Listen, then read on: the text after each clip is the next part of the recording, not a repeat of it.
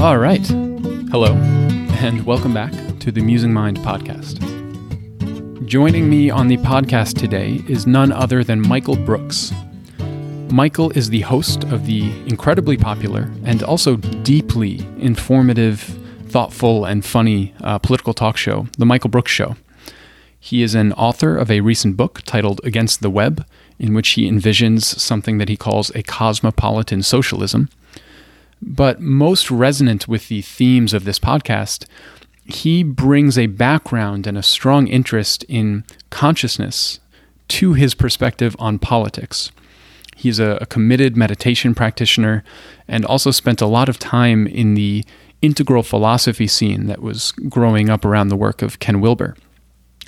He regularly makes the case, both on his show and on others, that the leftist political project needs to root itself in a broader spiritual context, right? In some conception of what the point of material change is, right? What are the immaterial ends that material changes serve? So we spoke about how politics interface with consciousness at both an individual and collective scale, the old political project of free time, and specifically how free time can function as a precondition for a deeper commitment to spirituality. We compared and contrasted a universal basic income with a federal jobs guarantee, which was really fun and interesting to get his perspective. And on the broadest level, Michael was asking the question and pointing to, how can we bridge a commitment to anti-fragile localism with a recognition of deep global interdependence, right? How do we bring those two kind of polarities together? But before going further on that, just a few things. First, I was invited to speak on 2 outside podcasts recently, mostly to talk about the recent long-form essay I published on UBI and the capitalist production of consciousness. I was on Joe Wells's podcast, and we had a more pragmatic conversation about some of the details and logistics of UBI, capitalism, taxes. Joe was actually part of the writing fellowship with me where we worked on those essays. So it was really fun to get together and speak with him about it. And secondly, I joined actually a former guest of this podcast, Andrew Taggart, on his YouTube channel. And we got more into the philosophy and spirituality and ideas of cultural evolution that really underlie my interest in things like UBI. I sent out links to those in the most recent newsletter, so if for whatever inconceivable reason you want to hear more of me speaking, you can check those out. And as always, if you enjoy the podcast and want to help it exist, you can share an episode on social media to help more people find it. You can rate and review it on iTunes, which really helps. Or you can become a Patreon supporter with a $1 a month donation. And that kind of recurring revenue is what helps me invest in the quality of the podcast and spend more time doing it. So a really big thank you to all of the existing Patreon supporters. And that's it. All right. Enjoy my conversation with Michael Brooks.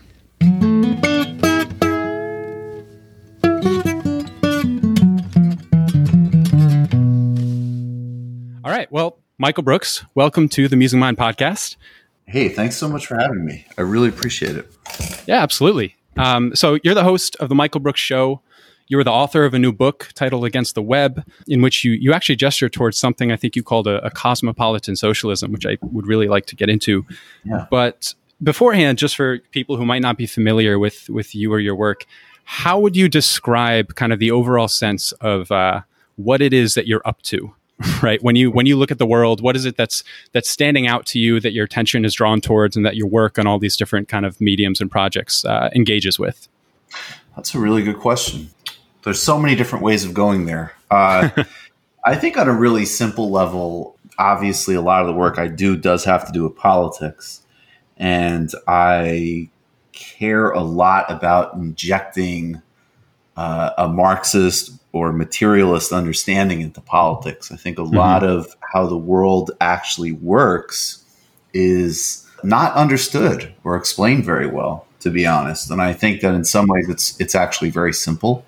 I think what we do all day and how we work and how we move and the institutions we're most in shape the way we live, think, and how our institutions work. And I want people to, as best I can, have that sort of, kind of understanding of the real power dynamics that shape things. And I do think that Marxist political economy does the best job of doing that.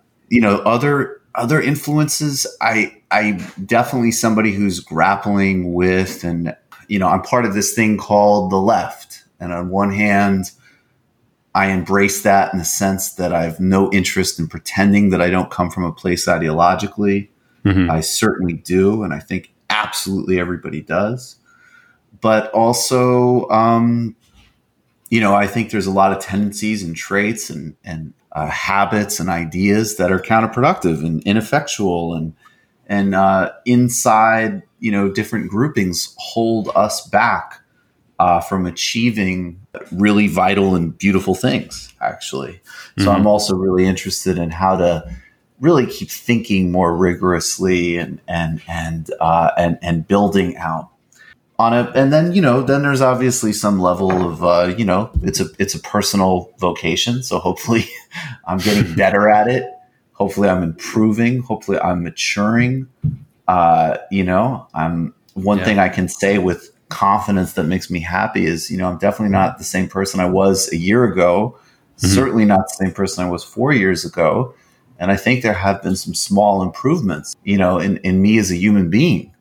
And I think it's another sort of paradox, actually, that I kind of negotiate, because on one hand, I think the part of politics that tries to make everything about personal behavior, attitudes, beliefs, and sort of policing and trying to sculpt people in that way is actually mostly a deep waste of time. And a lot of it is actually very cultish and disturbing and weird and counterproductive.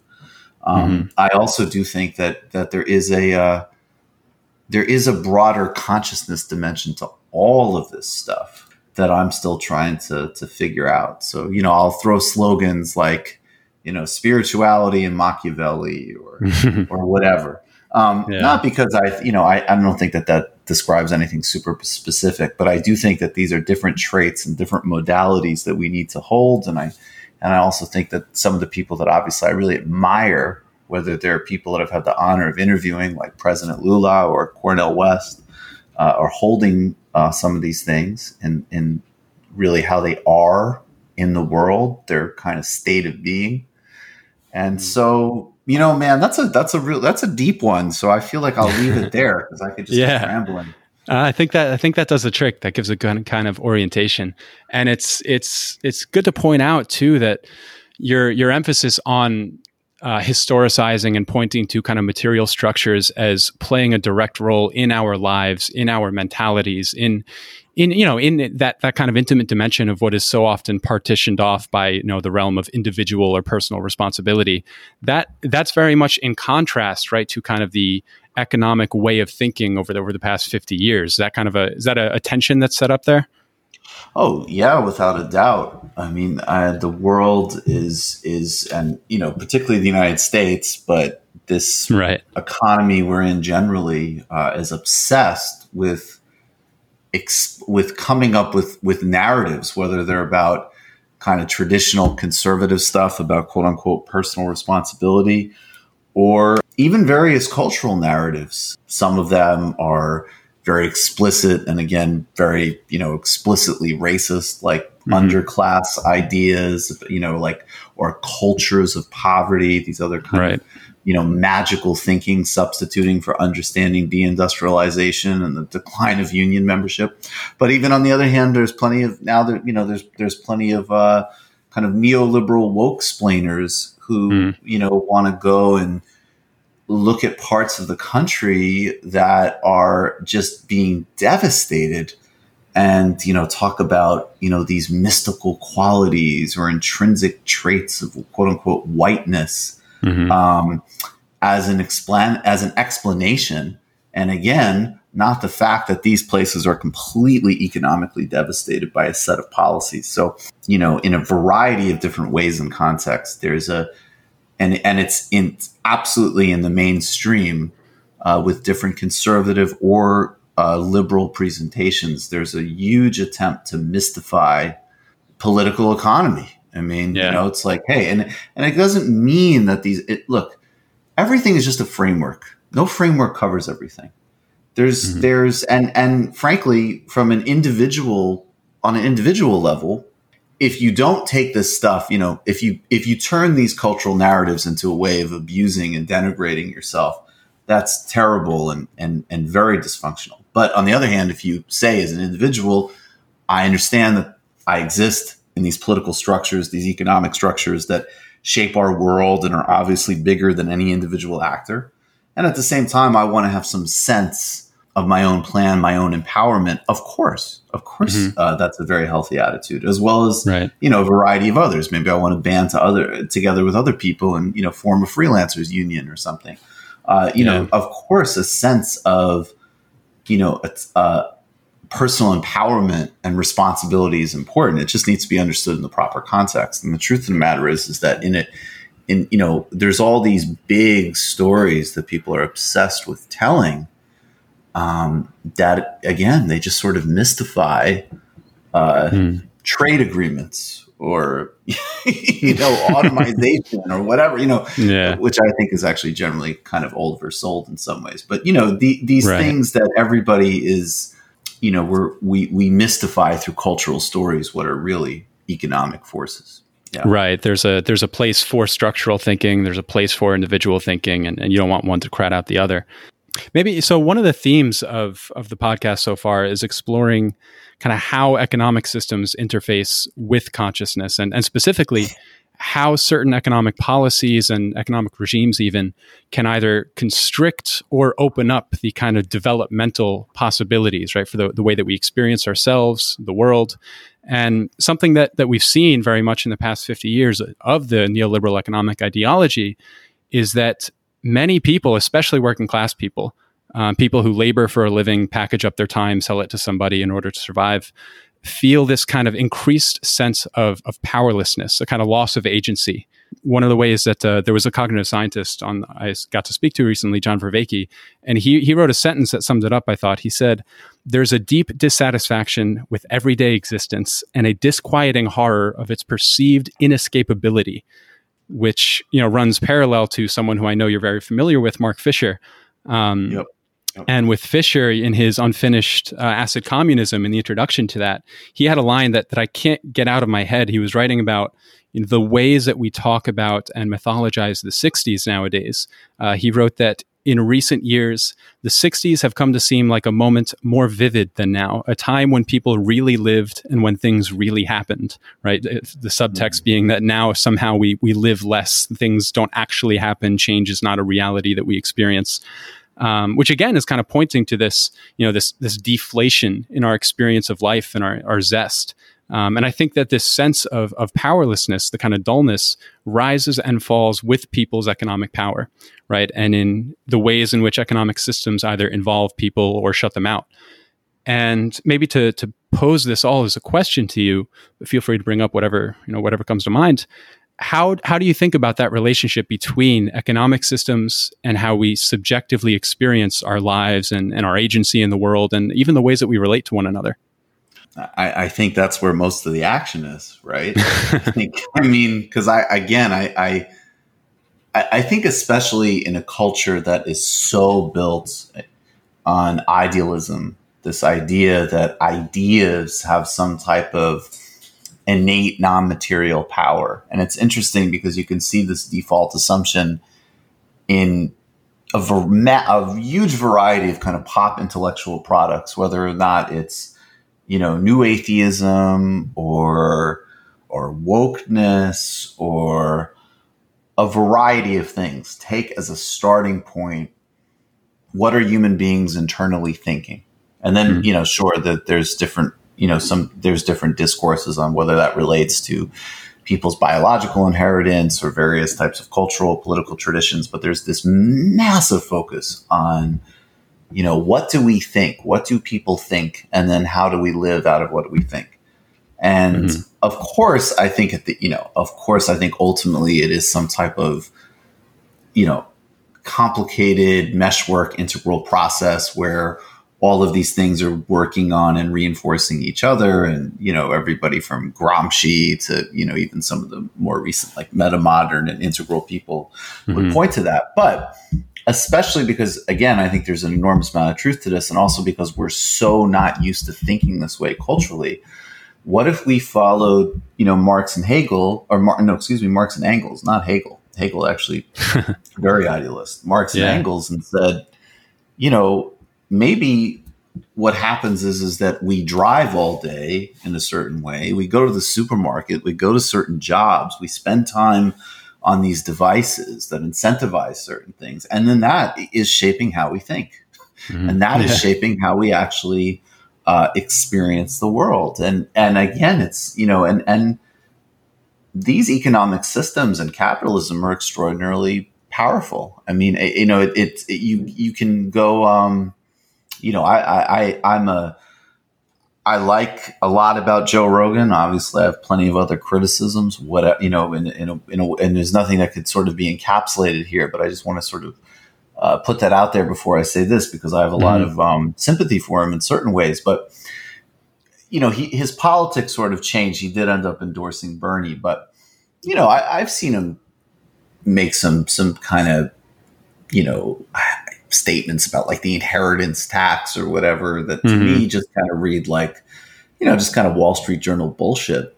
And what's interesting is that at the same time, you can have this incredible conversation about psychedelics and what does it reveal about the DNA structure and the core of our consciousness. And, that's all on the table, but like these most sort of modest adjustments sometimes are much harder to get through. Or, Zizek has talked about, the just sort of total proliferation of certain types of freedom and hedonism and so on, which again, he's, people miss this. He's not objecting to per se, but he is noting it's like one axis, like, you can, the goal, it's like, yes, there's going to be the singularity, and you can buy yourself into some type of perpetual orgy through nanotechnology or, whatever.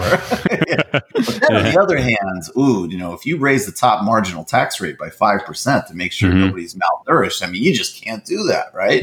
Right. So I think that, yes, I mean, this, and one of the paradoxes, obviously, that I chart is that when I'm around a lot of my real hardcore, political people, particularly actually the ones that I, see eye to eye with the most. I mean, people that I think have a really good grasp on politics.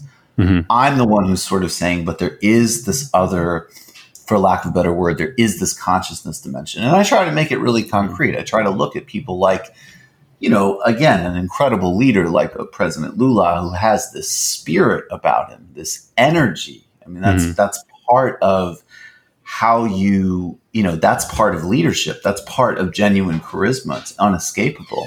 And so there is this consciousness component, and I would connect that with a variety of meditative and so on and different practices and ideas.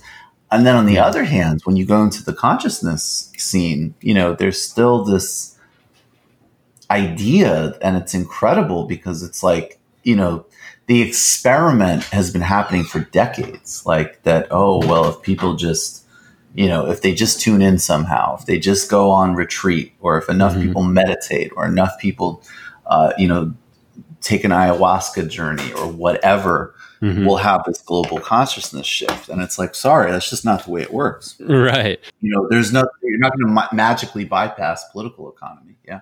Right. Well, even so, that's kind of, that's what started really boiling in the 60s with this whole consciousness raising movement. And ironically, exactly since the 60s, we've seen the opposite, right? We've seen kind of this, as I was talking about, this deflation. So we've really seen that, like, what is missing in that kind of individualized discourse of, if everybody does enough of their interior work, it'll just kind of spill over and everything else will just fall into place. There's this kind of lack. And this is what led me kind of back into economics was, there's this lack of attaching the kind of discourse around consciousness and the discourse around, even if you want to talk about, alleviating suffering and all these things, we're not attaching these to kind of the structural policies that do so in a democratized fashion for everyone, and not just for the people who are privileged enough to take a week off and go to retreat, or costs however many hundreds of dollars nowadays to go to a retreat even. So there's this kind of like structural dimension where even in the spiritual context, there's a kind of meritocracy at play where, if you wind up in the life position where you can ask yourself these questions and explore these questions, great. And if you can't, well, all right, it'll fall into place. There's definitely a missing component there.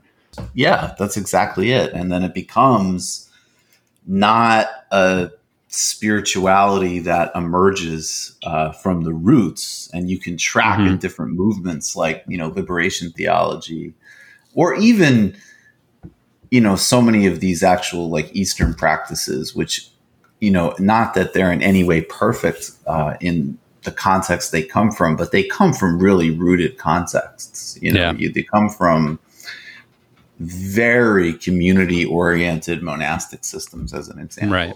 And there are actually also like different socially engaged Buddhist traditions. But even regardless, I'm not saying, the point I'm making is I'm not even just talking about things that are specifically political per se, like liberation theology, but traditions that absolutely recognize that spirituality and engagement in these issues has to filter and address the needs of every single segment of society.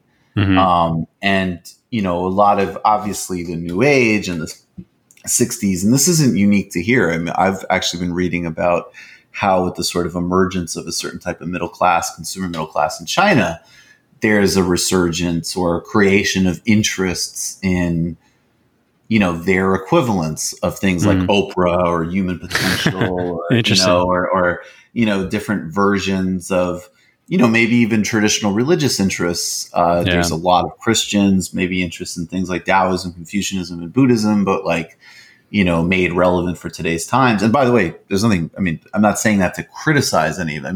This is all valid. This is how these things manifest. But yes, you had a bunch of people who were ultimately doing, middle-class pursuits that are created by societal abundance and then being in a specific position in that abundance, and then sort of saying like, oh, well, this can all filter out into the consciousness of the culture. And, again, it did filter out into certain consciousness of the culture in good ways and in bad ways, but it certainly, is not, again, it's not going to change anything in like the real world of politics or economy. And even as I say that, the contradiction or the dialectic or whatever is that I have no doubt that the consciousness realm is valid and legitimate in these pursuits. So, and I don't know the answer to that. And I also don't want to do a false synthesis either. I actually think there's something really genuine in not knowing and seeing that tension and seeing these really obvious gaps in both of these approaches. Right. Yeah, it's a really interesting question. I think about it a lot. Or like how should we be thinking about integrating, the questions of spirituality and the questions of economics, and to what degree should they, or how are they separated or not? And I read a really good book recently by a guy named Martin Hagland, and he did it in a way that I thought was really fascinating. He had half of the book was about, what it means to live a spiritual life kind of in a more secular context. And then the second half was a really, really deep reading of Karl Marx. And his whole point, Hagland's, was that our spiritual lives, right, those dimensions of our lives that we value the most, that are kind of open-ended, exploratory, they're absolutely inseparable from the economic system that our lives are embedded in. And the way that he drew that connection was through the relationship between economic frameworks and how we spend our time. That time was kind of that bridge between them. And that a commitment to spirituality would require a progressive politics that seeks to kind of democratically give everyone more and more control over what they do with their time, right? And as you know, this is very much an echo of kind of the left's project for a long, long time. The reduction of working hours has always been something at the center. But what I think Hagland is adding here that's so important is the idea that free time is related to our spiritual lives, and that free time is almost a catalyst for that kind of development. And I thought, kind of given your experience, not only as a meditator, but also having been around the kind of integral philosophy folks, that you're in a pretty interesting position to comment on this, the idea that an economic commitment towards generating more free time for everybody, not just as an end in itself. Like it's not that we're talking about things like universal healthcare. Well, healthcare is a bad example because it is an end in itself, but that there's a broader kind of spiritual framework that a lot of the project can kind of be woven into. Does that make any sense? Kind of time being that dimension? Yeah, I think time is really, it's so funny you say this because I just remembered a book that, I read it so long ago, probably 20 years ago or something, but literally just the title came back to me. And it was a book written, I think, in the mid 80s by Jeremy Rifkin called Time Wars. Uh-huh. And it was all just sort of the framework of time as a central conflict around politics. And that's also, that's a very interesting reframe in Marxism too, that has some, relation to time. The idea that, wages conceal the real relationship between employers and employee because profit is basically the time that you're not getting compensated for your work. Right. And so, no, I think that's really, I think that's very interesting. And I also think it's another element to consider with time is the notion that all of these modern, technologies going back to the Jetsons era of kind of pop culture presentation, this stuff was sold as, you're going to automate a lot more of your life and therefore you're going to have a lot more free time. You're going to be able to spend more time with your families. You're going to be able to spend more time pursuing, sports, spirituality, art, chilling out, whatever you want. And obviously it's become exactly the opposite. Now we're completely colonized by these devices that measure our physiological reactions even, and track it even as we're holding our, phones, whether they be from Apple or Google or whatever else. And I think there's definitely something to that. And I think that that's another sort of historical task of basic, obvious public good left politics of things like making sure that everybody has healthcare and housing. The point is actually, one, there is an obvious moral claim. I don't think you need to go through a hero's journey or be some type of spectacular player in life in order to have food, clothing, healthcare, shelter, and to, not be, I should add, murdered by a police officer, in fact. These things have to be on the house. They have to not have, this has to be stuff that regardless of who you are, regardless of your race, gender, age, academic performance, acumen, whatever, this is the stuff you just get, period. And then, to the sort of people on the right who are, obsessed with kind of personal journeys and personal narratives and overcoming adversity, to the extent that's even genuine, because obviously a lot of right-wing politics is just sort of using these silly narratives to, basically just sort of disguise, intergenerational wealth getting passed between, a small subset of the population. But even to the extent that that's real, the idea is that if you get rid of all of this absolutely preventable, could be solved, no problem, and is just obscene squalor and poverty, then you can open the possibility for people to actually really explore themselves. And then you get into there's this idea from Peter Sloterdijk in this book called You Must Change Your Life, of this idea that religion really just needs to be understood as a set of practices, almost like personal Olympics.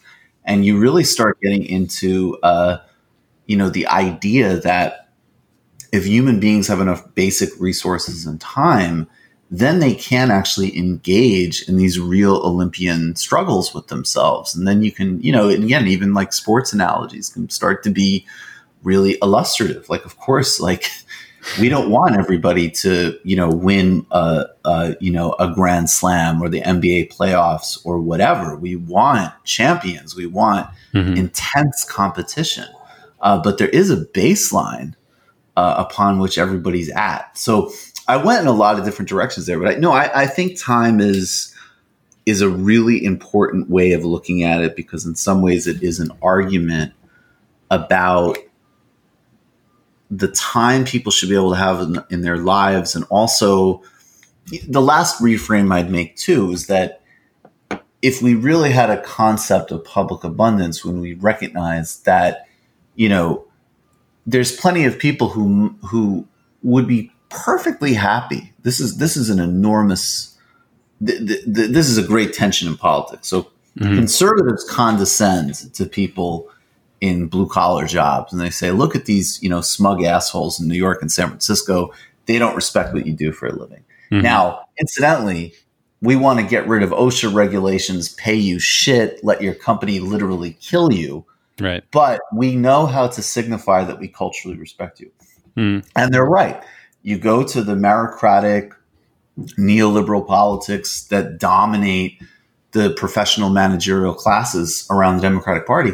Those people don't have any respect for somebody saying like, hey, you know what? My dad, worked construction. I think that's a cool job. Maybe I want to stay in the same town and have the opportunity to make a decent living and raise a family. Oh, no. Like, fuck all that. Obviously, anybody who's worth anything wants to go to the best law school they can get to or whatever, and they want to move to one of the core cities of America and pursue professional advancement. And I'm saying that, both of these things are total bullshit. And I want a society where, again, basically like, the construction worker, the fireman, the whatever, is, in most cases, certainly union protected, making a good living, and can pursue the life they want. And I actually think in the context of pursuing the life they want, and contrary to so many of the ridiculous assumptions of the sort of both of all kinds of elites in this country, the idea of like pursuing intellectual or spiritual pursuits would be something that would be broadly and democratically distributed, because people are interested in those things, even if they don't need to create a whole personal identity, brand, or career out of those things. And then on the other hand, it would also start to implicate, the highly compensated and prestigious professions, which again, it also makes a lot of rational sense why people would pursue working in areas like finance or tech or whatever, because these are some of the only areas that maybe you can secure a life for yourself in today's world.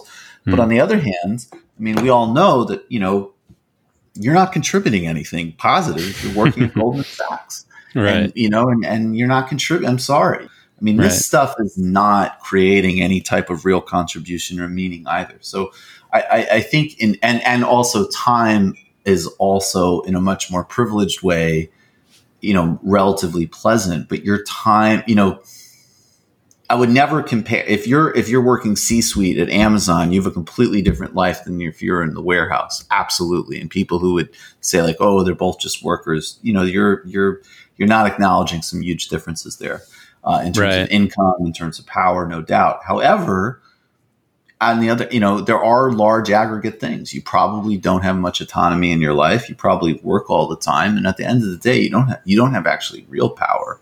And your best pursuit is maybe you can save enough to like kind of get out of there. So we need to reframe and rethink of all of these things. And I actually do think the idea of getting rid of all this false scarcity so people have time to pursue the lives they see fit. I like that frame a lot.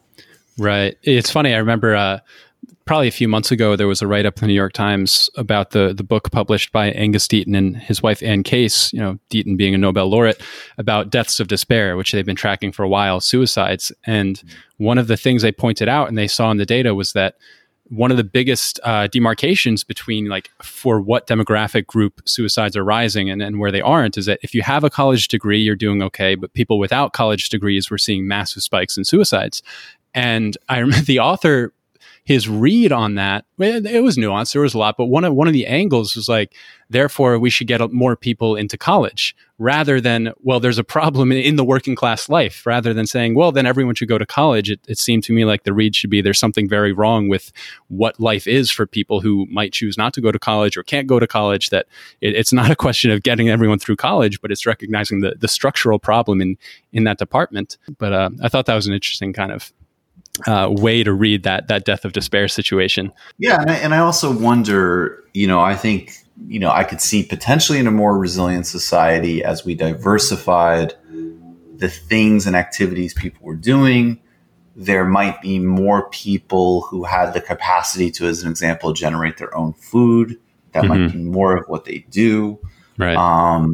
There might be more, sort of even fluidity in organizations between different people sort of moving in between different tasks and roles. But then on a much simpler level, I think and also if we had something like a federal jobs guarantee where you could actually incentivize really necessary work. Yeah. Like, you go back and look at the incredible accomplishments of public works programs by the New Deal, including for people like artists and builders who just, made things that looked incredible and therefore enriched all of our lives. I think that's really important too. There might be, there might be a kind of, I think there is a lane of, I guess they call bullshit jobs that probably don't need to exist. That's one area, but I also think there's just an enormous amount of jobs that we have been trained to, frankly look down on or condescend to or whatever, that are great jobs. And the problem is not the job. The problem is that the job is not compensated. Right. It's not protected.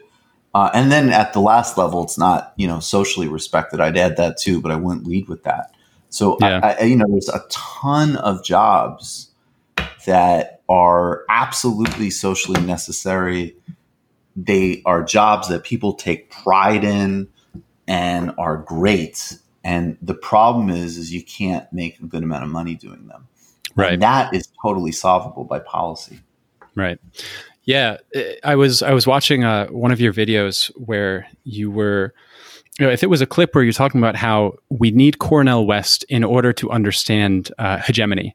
And, this idea that, and hegemony being notoriously a really chewy word and kind of difficult to define, but loosely, I'll take a stab and you can improve, but something pointing to the kind of the fluidity and the reciprocity between the structure of society and the structure of consciousness in a way that kind of social systems perpetuate particular worldviews that further entrench the system, so on and so forth.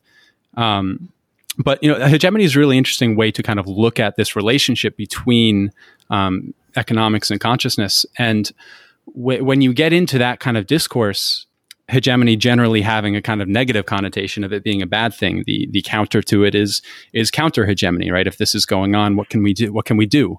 And you and I have been talking a little bit about structural policies and how the individual approach is not enough on its own, kind of thing.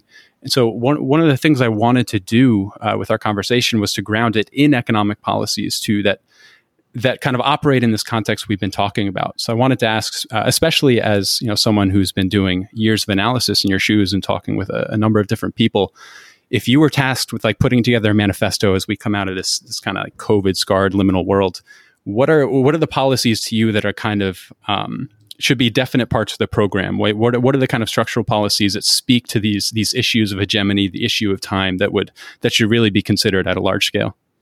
I mean, this part is maybe the most kind of conventional part, because I think the real question is, how do you actually get here? I mean, look, every single person needs to have full health insurance, period. I don't even, it's extraordinarily important, but that really requires elaboration. So you need full Medicare for all. A universal job guarantee. And the reason I like a universal job guarantee is that gives, first of all, labor unions an enormous amount of power. Because it helps save people, between not being able to threaten people's health insurance or the oblivion of unemployment. That takes away two of the primary threats that employers have over workers from organizing themselves for better conditions.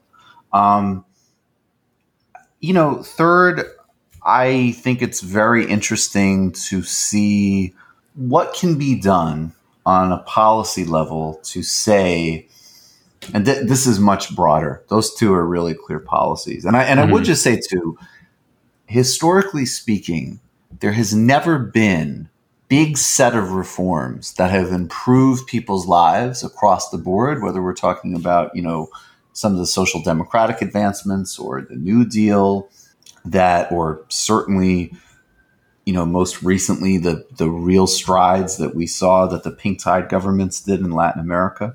Labor unions have to be there. Labor unions are really, really important. Like I get that there's a huge amount of, one is there's a lot of propaganda and very lazy ahistorical understandings of them that make people just not understand what they are and how they work and their importance. And then I also understand, obviously, that, organized labor, like anything else, has made its own mistakes and whatever. But the bottom line is that in whatever way it manifests, and it will have to manifest differently today with different, in some ways, different technologies, but actually almost entirely the same power dynamics and marketing incentive. I think people need to be clear about that. Like things that, the way like things like power, works or labor doesn't just, it doesn't just, tendencies are accentuated by technology. They don't magically change because of technology. Right. So at any rate, you have to have, if you want any kind of like broad-based public good, you have to be committed to organized labor. There's no other way it happens. There's other, I'm not saying, there's a variety of different things you can pursue and so on, but there is no pathway forward without organized labor. So that I want to put out there as something that people should familiarize themselves with and think about. The third thing, I've been thinking of this framework of what does it look like to have deep global interdependence, sort of basically national social democracies and local anti-fragility, like Nassim Taleb talks about, or resiliency, although he makes anti-fragility to him is actually a stronger concept than resiliency if we're using his system. And the idea, and I think that this framework potentially answers a lot of questions because we've got, we have a resurgent nationalism right now. We have so many contradictions on the left because, one part of the left just says, oh, okay, well, there's a resurgent nationalism. So now all of a sudden we're going to, make these, just utopian, ahistorical demands about the nation state. Not only are we not going to even try to understand where that impulse is coming from, we'll just label it all as, fascist or racist or whatever, and then make, demands that just aren't on the political table. And one of the things that's really practically disturbing about that is that, the extremes and the dangerous zones of right-wing politics are either completely in power or have deep access to power.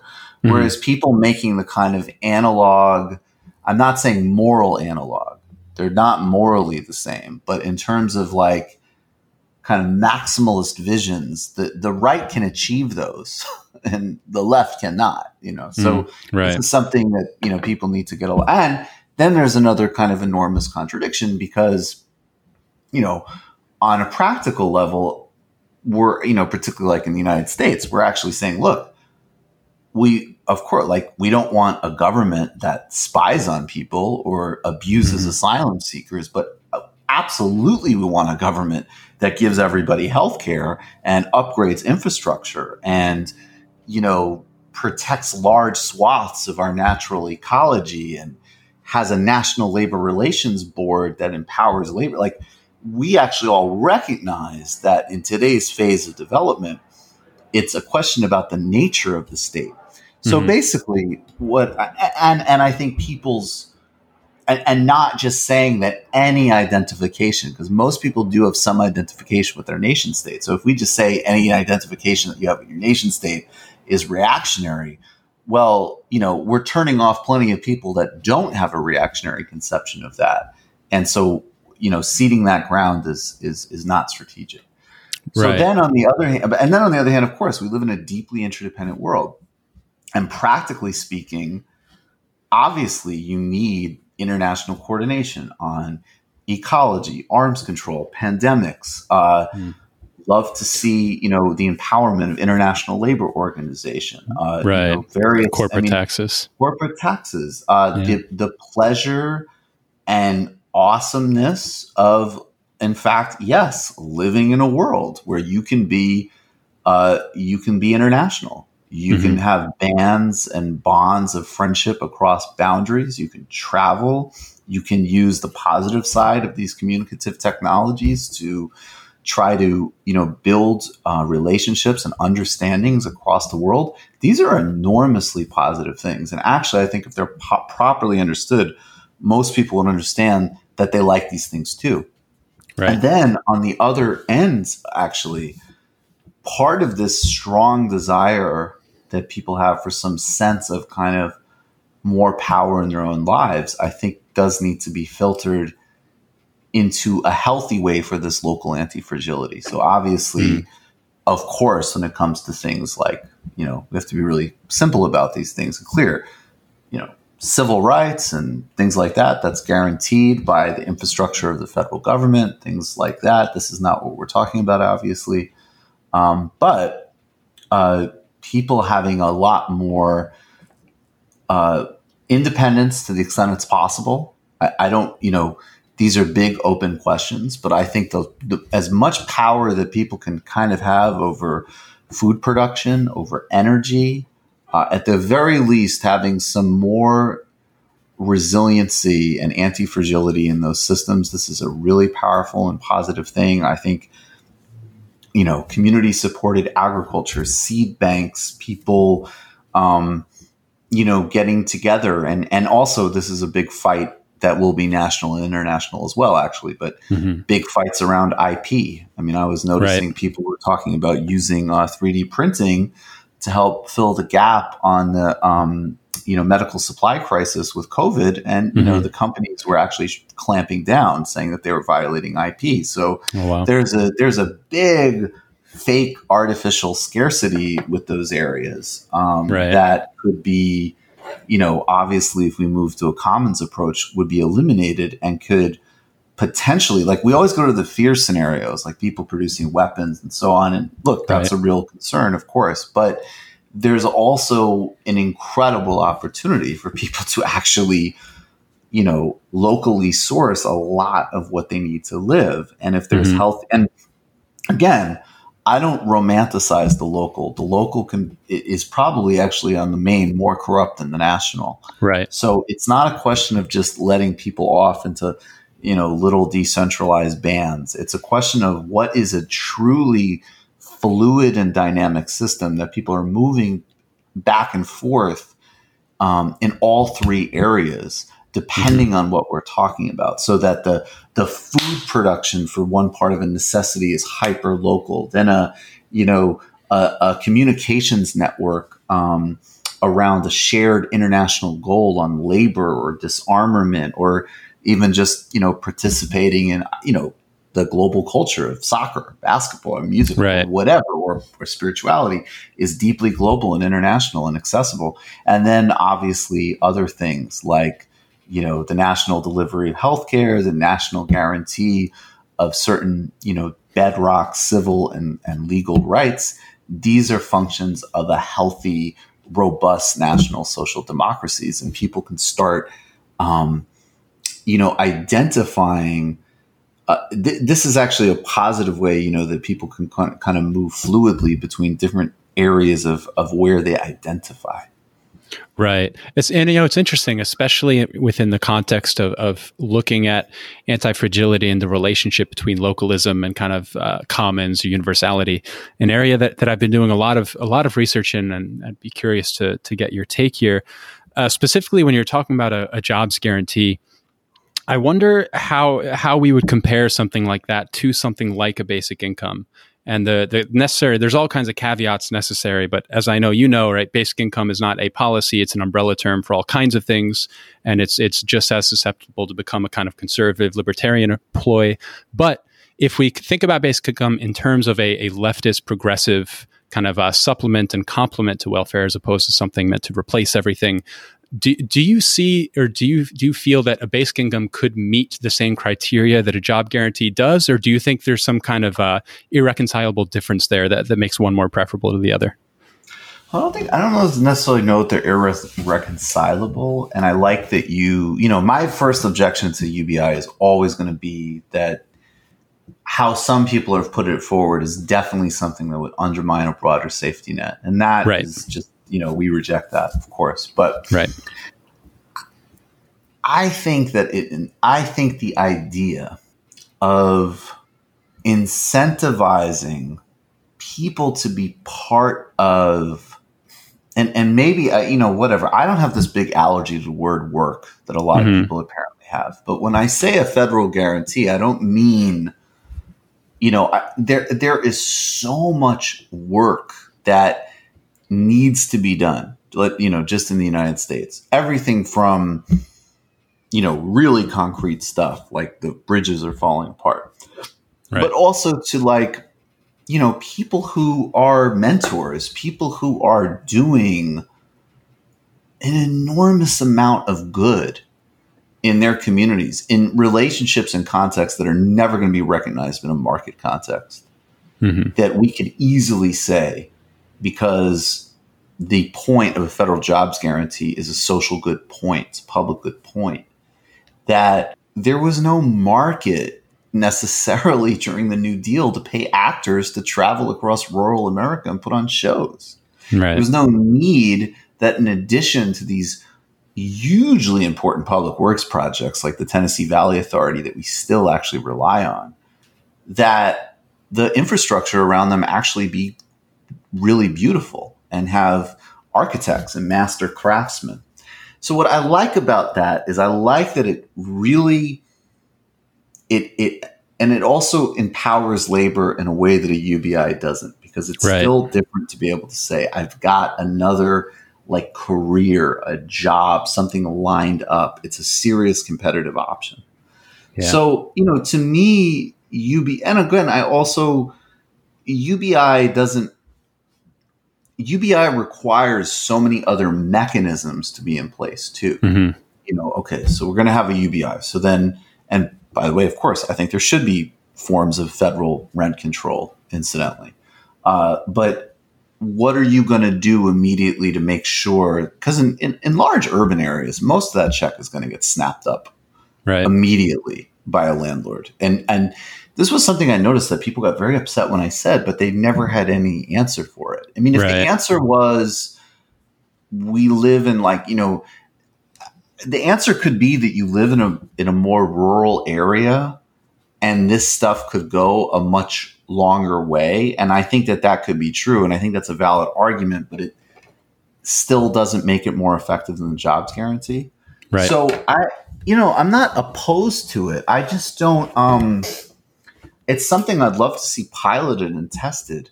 I have an allergy to some, definitely I think there's people who've deployed it, and I go, Charles Murray wrote a book several years ago, basically just saying he wants to just completely eat up the safety net and give people a couple of grand a month. And if you spent 2 seconds thinking about it, that would be an absolute disaster for most working and poor people, and actually a hell of a lot of middle-class people too, to the extent they still exist. But I'm not, but I think if it was part of a larger set of packages, and certainly, during Corona, I've totally embraced it. Although it's interesting to me because Kerala in India, the state of Kerala has been hugely successful under their, they have a Marxist state government. Right. And they have not done a UBI because they're actually concerned about basically its inflationary effects and what it would do with the prices of basic goods. And they have enormous community networks that they've been able to mobilize to deliver food to people, to do contract, to do a lot of things to contain it, that they've mobilized the social infrastructure around. So it just still seems to me that is just ultimately more desirable and more dynamic. But I also, the last thing I'll say is the vast majority of my life vast majority of my life. An extra $2,000, $1,000, $500 a month would have been nothing to sneeze at. So I completely get the urgency of that need. And if a situation arises where, certainly as long as it's not undermining anything else that's already been accomplished and leave people worse off, I'm totally open to it. But as a point of primary focus, that just doesn't do what single payer and jobs guarantee does. Right. Yeah. As we kind of wind down, I'll let you get out of here, but I'll throw one last question your way. As someone who has been in the conversation for a long time and spoken with a lot of people, are there any particular books, thinkers, platforms, places where you see like really serious kind of grounded work being done that people who want to kind of get more involved can go, other than, of course, the Michael Brooks Show, which I recommend everyone check out? But where would you point people to go, like really get a grounded idea of what's happening right now and what we can do? That's hard. Partially because there's actually so many things. But I think part of what I do and what I would encourage other people to do is create a meshwork, of various influences. So certainly, I work with Jacobin. Obviously, I think Jacobin Magazine publishes a lot of great stuff. I think my buddy Dustin Guastella and his work at Jacobin and with the Teamsters, he's somebody I've been thinking about a lot, because we've been doing a lot of work together recently. Really smart guy. Certainly, if you've watched my shows, it's not going to surprise anybody, but I strongly recommend people read Adolph Reed. Yeah. His anti-essentialism work just clarifies so much. Of course, Cornel West. Mm-hmm. But I'm like, so right now I'm doing everything from, I'm reading a lot more Chinese news sources, not because I am, enamored of the Chinese government, but this is a place that people are going to need to have a radically more objective view of right now. Right. So a guy like Pepe Escobar, who I've interviewed, I don't agree with everything he says, but he's a brilliant, really creative, really out there thinker who has a lot of insight. I read him in Asia Times. That's going to be a completely different doorway to understanding the world, in terms of Eurasia or China. Yeah.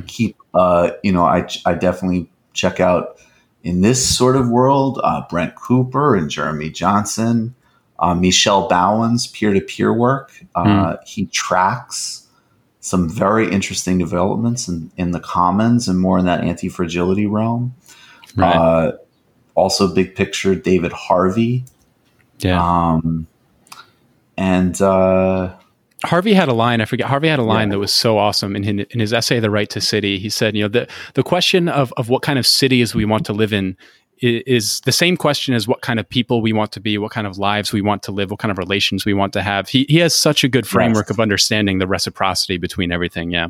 Yes, absolutely. So, and I'm, so it's, and then obviously there's different doors of things that I'm really deeply interested in, like the Caribbean or Latin America. I'd watch Doris Paulo and Camila Escalante on Telesur. I think it's very important to understand. And of course, again, people say, oh, that's biased. First of all, the reporting is on the issues relative to the Caribbean and so on, U.S. foreign policy towards Venezuela are accurate, very good. Mm-hmm. Secondly, I don't just mean this as a cliche. It's really the truth that everything has a deep bias. And the truth is that you need to try to pull from as many different sources to not like say like, oh, okay, well, they're saying this and they're saying that, so let's meet 50-50, but really try to start to assess, who's covering what thing the best and why, and how is it relating to a variety of other variables. So, that's part, and I think that's actually, part of it is just letting it be a little bit of your own meshwork and following your instincts and seeing what you resonate with. You gotta follow your instincts, because it could be a doorway. I've been talking constantly about The Last Dance and NBA. I know if you just watch The Last Dance, if you wanted to, that could be a launching point to understand, several really important political trends the last couple decades, but also trends in branding and globalization and in sneaker culture and, in sport. So I think it's, maybe this is kind of a consciousness answer. There's a lot of stuff that I'm tuning into, but I think, you got to follow your instincts on it as well.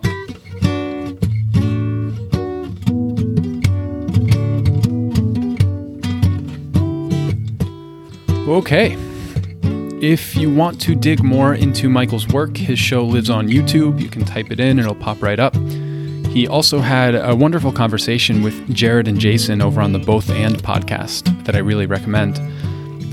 Michael's had a number of conversations as well with the great Dr. Cornel West. And, listening to any of their conversations is always enlivening and a good way to spend some time. As always, there are links to Michael's work, books mentioned throughout the conversation, ways to support the project, all on the episode page, which you can find at musingmind.org/podcast. There are also signups for the newsletter there if you want to get dispatches when new stuff comes out. And I believe that is it. All right, I'll speak to you all at some point in the future. Take care.